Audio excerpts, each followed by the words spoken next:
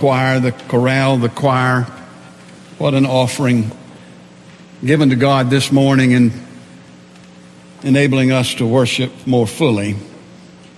I'm so very grateful to all who have contributed to this burgeoning effort of the difference we make as we move into these days when we will focus on all of the things we do to make a difference and how we will support making a difference.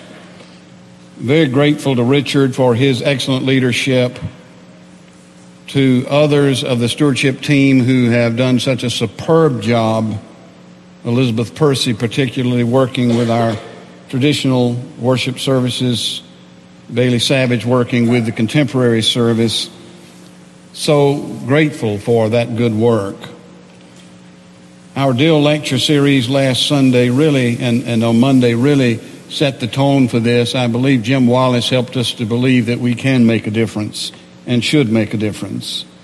The brochure that you received this morning is a production of our effort. I need to tell you that this brochure was made possible by an anonymous gift to Dauphin Way by someone who is not a member of Dauphin Way. None of our offerings, none of our church funds were used to produce this. We have paid for it with an anonymous gift. We also are being led in this stewardship effort by Pat Luna. Pat's not with us today. She will be here on October 21st and will preach the sermon on the day that we make our commitments. Pat is a professional stewardship consultant. She does this kind of work for a living. And she's presently working with two other churches besides our church. And those churches will be paying her for her services. She's doing our work as a gift to us. We are not paying her. And she actually put the brochure together for us, and we printed it. You'll notice in the brochure the situation as Richard has described it this morning. You'll also notice in there that there are 3 goals. The first is a faith goal, and the faith goal would simply get us to the place, 10% increase in giving, would get us to the place that we can sustain our present budget. We would simply be able to do what we are now doing and not have to borrow, and we could continue on. Our hope goal is a 20% increase over where we are now in terms of our giving. And this would enable us to do ministry and have some breathing room. We ask our staff to give us, and our ministry leaders to give us, the amounts they felt they needed to be able to do ministry well. And that's reflected in the love goal. That would be a 30% increase if we were to reach the love goal. And that would really enable us to do our work at the kind of level that you've seen here this morning. The hope goal would get us not quite that far, but we could do ministry and have breathing room. So these are the 3 goals that are before us, and I am confident that we will reach that top goal. Indeed, our ministry leaders, those whom you elected to lead the church, have already made pledges. Most of them made pledges. We had just a few who haven't yet turned in their pledge. And their average increase is almost 30%. And so they are leading by example, and we're so very grateful for it. So that is an introduction to where we are and where we're headed. And as I think about where we are and I think about who we are, I am reminded of a man I knew. He was actually my uncle. He was a high-powered government man, the kind of man who really did make a difference. Back in the days when we believed that government programs mattered, he spent his days organizing people and systems to help those who needed a newfangled service called rehab.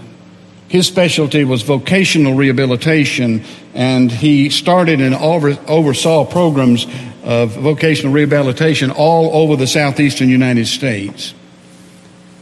He really epitomized the on-time, well-organized, highly disciplined, self-motivated leader who could make things happen. And for those of us who knew him and watched him, it seemed to us that he was always in a hurry. He was always on the move, which really underscored the juxtaposition of a scene that occurred with him somewhere in rural Mississippi. And it was a story we heard often in our family. It goes like this. It was a warm, muggy afternoon, and he was temporarily lost, which meant that he was temporarily behind schedule. He and his wife rolled into a little one-horse town just after a hard rain. A solitary man of more than middle age was sitting on a bench in front of a store which appeared to be neither open nor closed. The man was wearing overalls with the side flaps unbuttoned and Brogan shoes. Now, I know some of you don't know what Brogan shoes are, but some of you do. Brogan shoes with laced but not tied. My uncle, the government man, was in the car, and he rolled down the window and beckoned this local fellow to come over so he could ask directions. The gentleman got up slowly and ambled in their direction. His stiffness associated with age was more than overcome by the ease of his mind. With brogans and overalls flopping, he walked not around but through a big puddle. Not wanting to appear to be in such a rush as to be disrespectful, the very much in a hurry husband of my daddy's older sister waited as long as he could before greeting the stranger in the calmest voice he could possibly muster. And he finally said, "What's going on?" To which the Mississippian replied, "Just pea-patching around, my man, just pea-patching around." That was a part of our family lore, because you see, the rest of the family, we existed somewhere in the middle, somewhere between the focused energy of our high-octane relative and the seasoned slackness of the anonymous man from Mississippi. And we marveled at the meeting of these two who represented the extremes of carefreeness and motivated purpose. We envied the one who had such an offhanded approach to life, but we knew for a fact that it was the other, our uncle, who was making the difference. And so we are here to think about the difference we make. And the agreed upon mission statement of our church is to make disciples who make a difference. I think that is the perfect description of who we are and what we do. I have yet to find a pea-patching member of Dauphin Way. Making a difference is what we do. It is who we are. And so we were treated this morning to this wonderful ministry parade, this visual representation of our oversized effort to make a difference here and beyond. And the question I would ask is, why do we do this? Why are we so motivated? Now, it would be easy enough to say that Dauphin Way is simply made up of a lot of highly motivated people. That's how my family explained the above average performance of our relative. One of my family members said of him that he was wound up tighter than a cheap watch. The same could be said of some of us. But nervous energy and entrepreneurship will only go so far. There is an enduring intentionality in what we do. There is sacrifice in what we do. There is a long-term giving of the whole self, heart, mind, time, talent, and pocketbook. Consider this. Every single one of those ministries that you saw this morning represented by those signs held by our young people, every one of those ministries started as an idea that someone had about making a difference.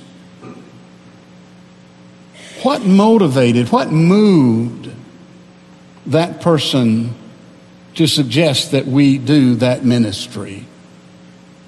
And what motivated those who joined them in the effort? What motivates those who continue to make investments in all of these ways we make a difference? The answer, I think, is very simple. It is the Lord Jesus Christ who endows us with this deep desire, this enduring desire to make a difference. It is His Holy Spirit who implants in our hearts and minds the vision and the wherewithal to reach out as we do.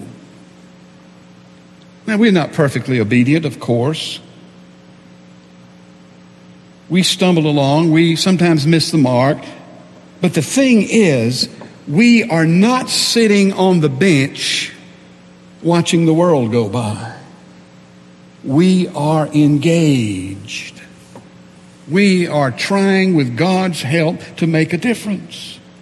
And the difference we seek to make in the name and in the Spirit of Jesus, and for the sake of those whom Jesus loves.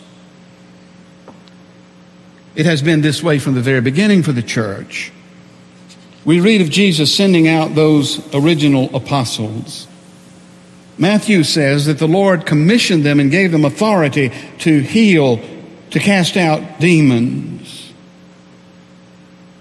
They were disciples, they were followers, and then Matthew says they are apostles. They are those who are sent out. And Matthew says that they are sent out to do the very thing that Jesus is doing. And Matthew names these disciples who became apostles, these followers of Jesus who began to do Jesus' will and work in the world. Their names represent their individuality. They represent their specificity. These are people who are engaged in doing the will of God, making a difference in this, their time. It is the very nature of Christian discipleship. To claim the name of Jesus is to accept the life of one who comes to seek and serve and save us all. There is no Christian discipleship apart from the Christian call. Jesus calls us, and we hear,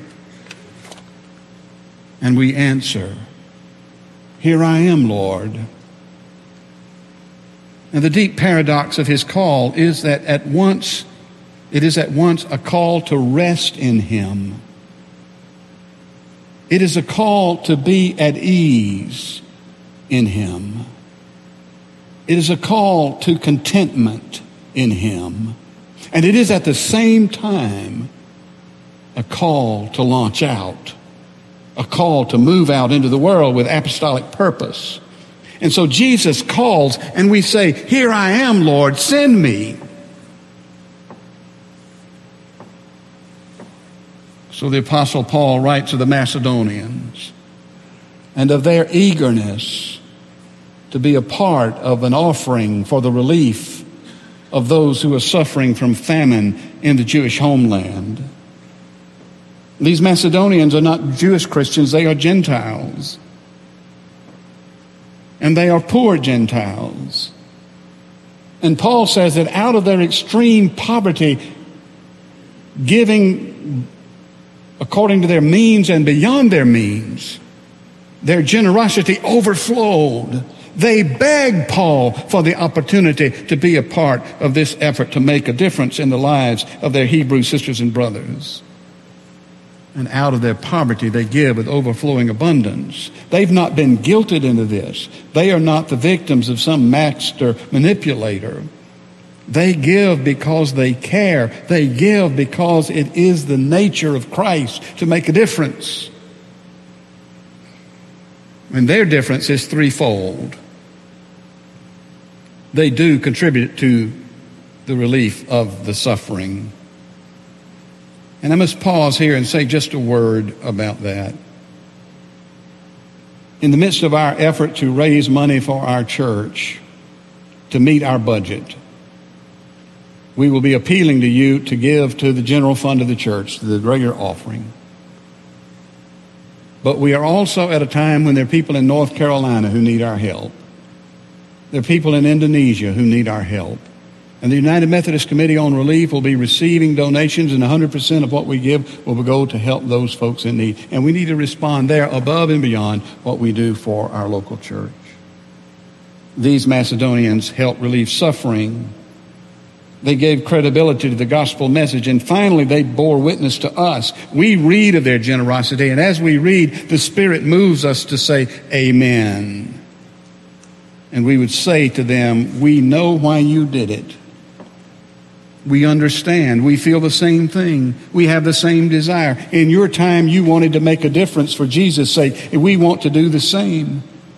We know the same desire stirs our souls. Though the centuries separate us, you are our brothers and sisters. As you made a difference in your time, we are resolved to make a difference in our time.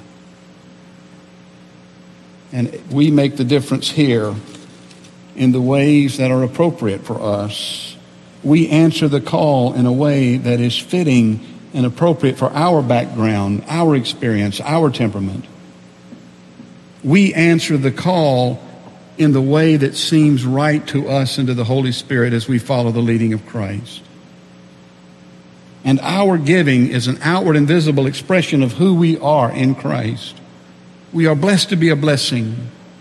And this difference that we make, all of these things we do, is a difference we want to not only continue making, we want to make in ever increasing measure. My uncle was not born to privilege, but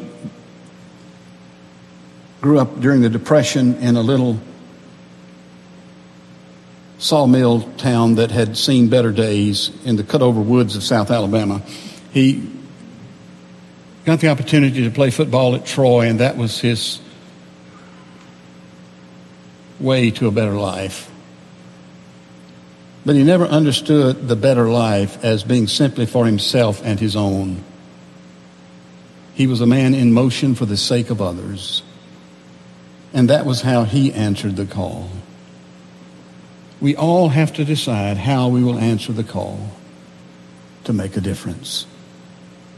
I am so very grateful for all that you do, all that we do together to make a difference.